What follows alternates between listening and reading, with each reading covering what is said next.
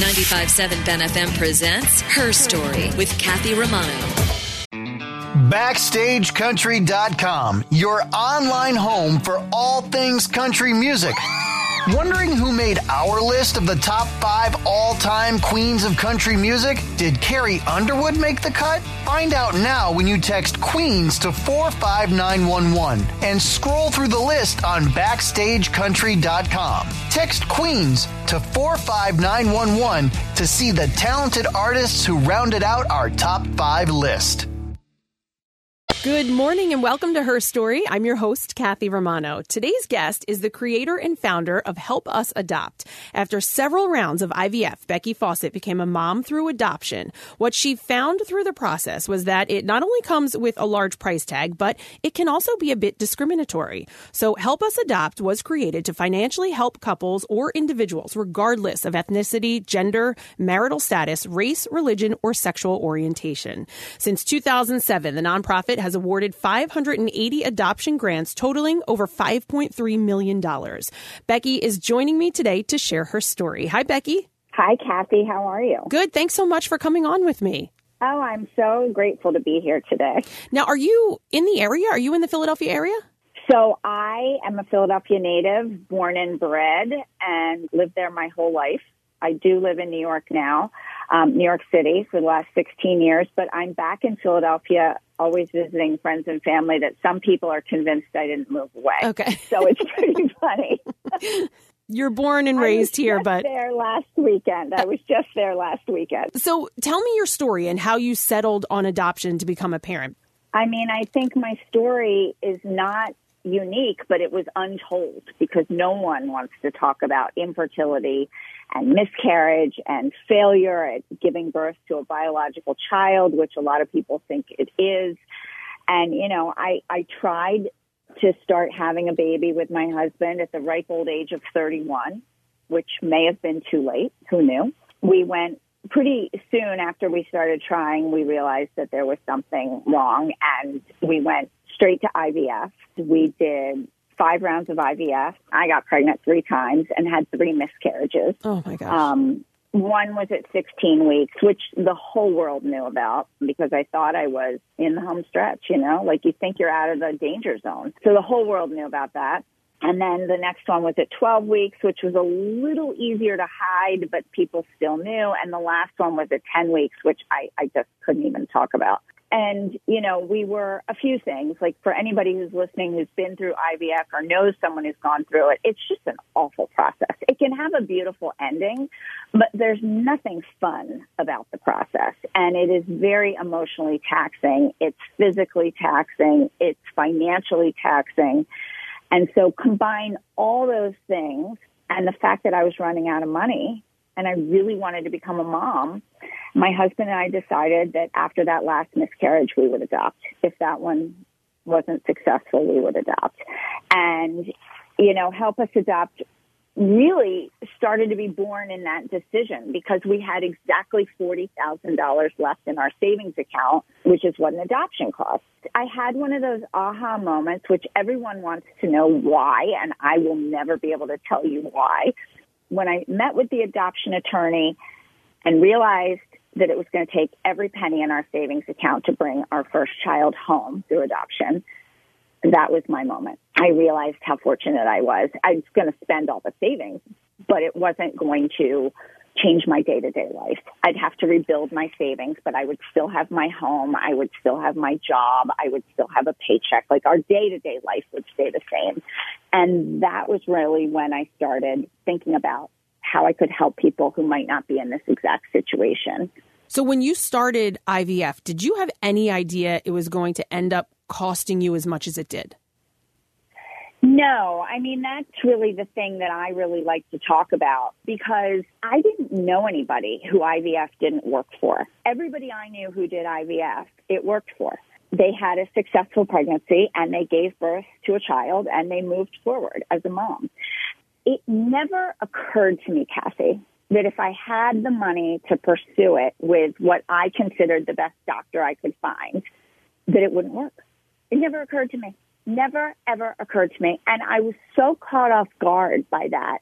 You know, now that I know so much more, I mean, my daughter that I adopted is now 17. So I can't tell you how long, I guess it was 21 years ago that I first started trying to have a baby. I really like to talk about this because not that I want to be a pessimist. I never want to tell someone this is not going to work for you.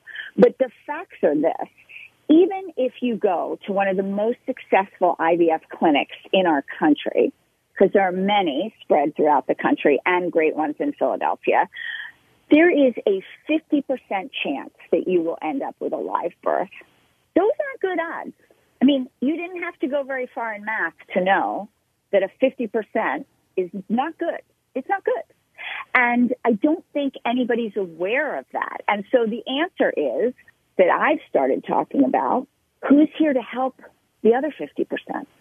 Who's here to help those people talk about what the option is to become a parent? And again, adoption might not be for everybody, but there's no one talking about what happens if IVF doesn't work. I think that to go down a road, with, what do they say, rose-colored glasses on, it's very disappointing when this doesn't work. It's heartbreaking. I mean, I cried I think now at 52, I don't really cry that much because I think I let it all out when I'm in my 30s. I think there's nothing left to give on the tear front.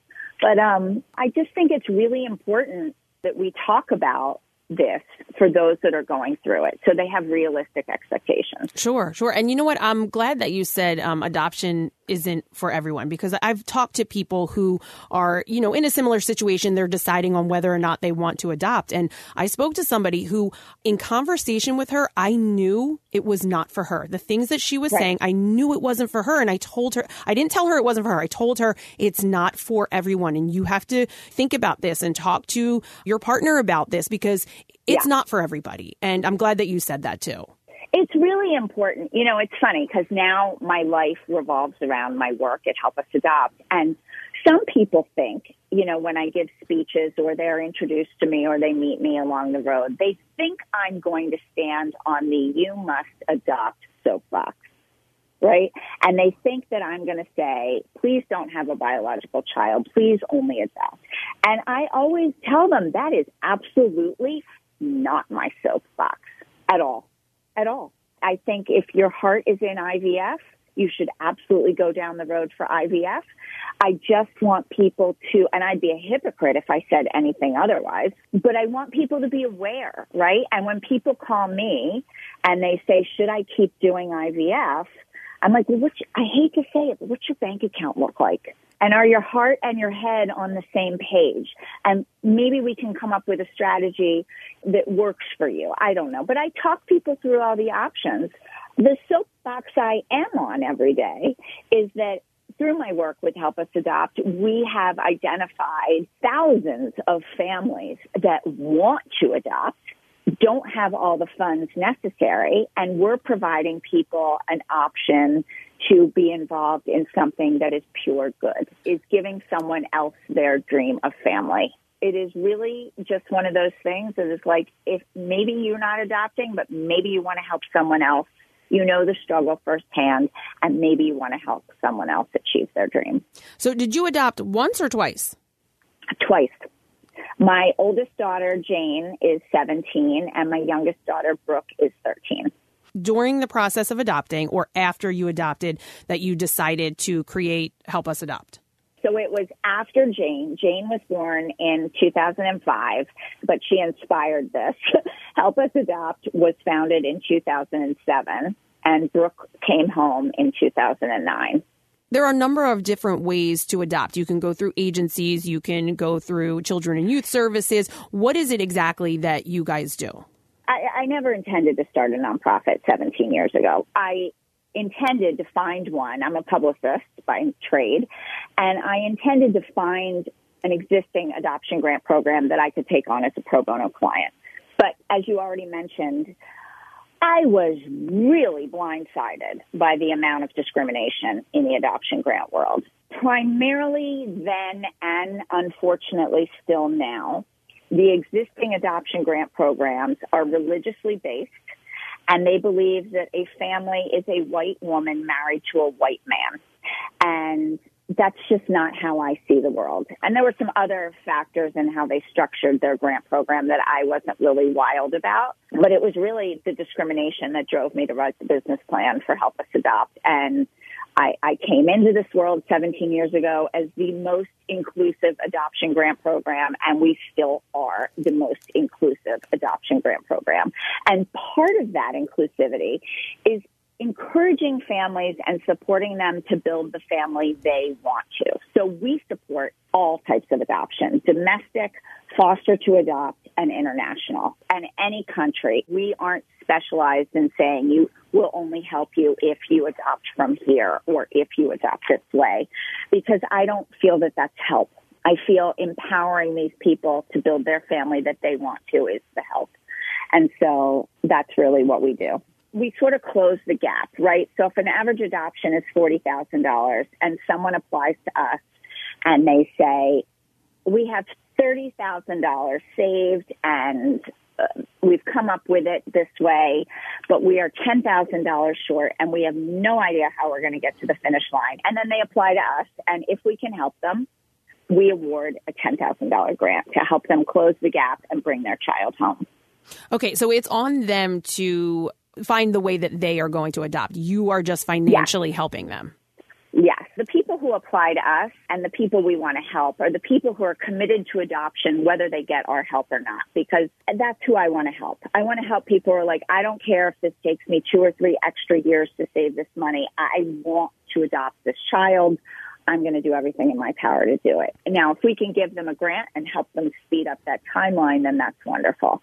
But we aren't startup money. We aren't middle of the road money. We are the final piece of the puzzle. Are there any eligibility requirements? You have to have a valid home study and submit a tax return with your application to verify your income. But that's it. So anybody can apply. How do they go about applying to receive a grant? Everything is transparently placed on our website, helpusadopt.org. And you can click on application, and there's a whole section on our website about frequently asked questions, and then there's a page on just the process of applying, and then the application is digital on our website. You do not have to fill it out all at once. You can save your work as you go along. We've made it really easy, and for anybody who is in the process of adopting or knows someone, we don't ask anything on our application that you haven't already been asked for your home study. We're just trying to get an idea of you and your family and your quest to become parents, or if you're a single parent, your quest to become a single parent. And we do give, besides the factual information in the application, we give every applicant the chance to submit a personal statement. And everybody always asks, what can I do to stand out? And I said, take your time with your personal statement. Really pour your heart out so we can get a view into who you are. So you're based in New York, but Help Us Adopt spans across the country. Yeah, we're national in scope in who we help. And we do help a lot of Philadelphia families over the years, which is great. We have families all over the country. And I will never forget once early on before I was able to hire employees, when I was still answering the phone, I answered the phone early one morning and it was crackling on the other end. And the person was like, hi, I'm stationed in Japan on a U.S. Army base. Is this the adoption grant program? And I was like, oh my God. Wow. I'm like, wow, this is amazing that someone heard about us and Japan is calling. So that's an extension of, you have to be a U.S. citizen, but obviously if someone is working for our government and stationed overseas, those applications are great too. Do you know how many people you've helped? Well, we've helped to build over 580 families. Due to the thank you letters we get and thank you email letters, it's impossible to count. Now, when I first started this, I always thought we're helping the child and we're helping the parent, right? But I started getting thank you letters from grandparents saying, thank you so much for giving my daughter this grant. I would have never become a grandmother. And then I started getting comments on Facebook like, I'm so excited to be an aunt because of your grant. And I'm like, oh my gosh, the ripple effect here is huge, huge. We've awarded 580 grants, which means 580 families. So if people are interested in applying for this grant, they can go to your website. But what if somebody wants to help? They're not necessarily looking for a grant. Are there other ways that people can volunteer? Or obviously, I'm sure you take donations. Yes, we raise money to give it away. So that is the number one thing that we do. But you can find us all over social media on Facebook and Instagram and LinkedIn. And I am also on all these channels as well. And I always tell people, if you want to get involved in what we do, I'll actually answer a message if you send me a message on Facebook or Instagram. We're very transparent. We're easy to find. You can go on our website and read a little about us, and there's always the info email on Help Us Adopt. You know, we're accessible, and we would have never gotten this far in 17 years if we didn't have a lot of people involved. I mean, our first year, so when we first awarded money, I started the organization in 2007, raised money. We gave $100,000 away in 2008. And last year we gave $1 million away. Wow. So that is because of the power of people who have gotten involved in our work. It's incredible. And last year we raised enough money to increase our grants again by 20%. So this year, 2023, we will be awarding $1.2 million in adoption grants. And do you often get families that you've helped come back to help the organization now? Yes. So we have a very strong we call them the Help Us Adopt family members. You know, I feel very personally connected to each and every of the 580 families, and we keep in touch with them. We email them on a regular basis. Some don't get involved. Some do. Some just send us pictures. Some actually become donors when their financial situation changes. Some do a lot of posting on social media about us, educating others about these grants that are available. And it's really wonderful when we do get an application that says, because we always ask, how did you hear about us? And it's wonderful when families say, I'm a friend of so-and-so, they got a grant from you in this year. And that's really great because all day, every day, all we're doing is trying to help people. And again, it takes an army to spread the message. You have a gala coming up in April. Is that something that the public can attend? Yes. So we have our New York City gala on April 26th. It's called Faces of Adoption. And the beautiful thing about this, the one silver lining that came out of COVID was that we had to take all of our big galas virtual. And what we realized was when we went online with a live event, how many friends and supporters we had across the country that wanted to be part of our events but couldn't because they're not geographically placed near Philadelphia or New York. So last year, when we went back to a live event in person, we hired an AV team so that the programming part of the event is still live and projected on our Facebook page. We had over 450 national guests log in that night to watch our program online, and it was really wonderful. So we try to include everybody as best we can. So they can attend if they'd like. I mean, New York City is just a train ride away, but if not, then they can just go online. Yeah, you can go on, and you can go online on our website and find out about tickets. And we also have a fall gala in Philadelphia every year because, seriously, like my heart belongs to Philly.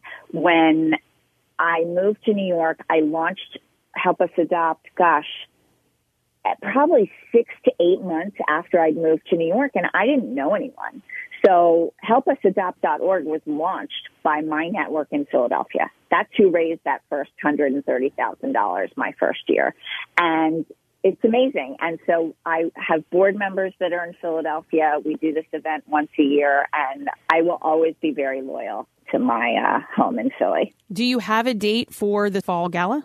The fall gala, I believe, is in October. Everything's always on our website and our social media. Okay, great. All right. And before you go, I ask this to most of my guests. If you could give our listeners one bit of advice, what would you say to them?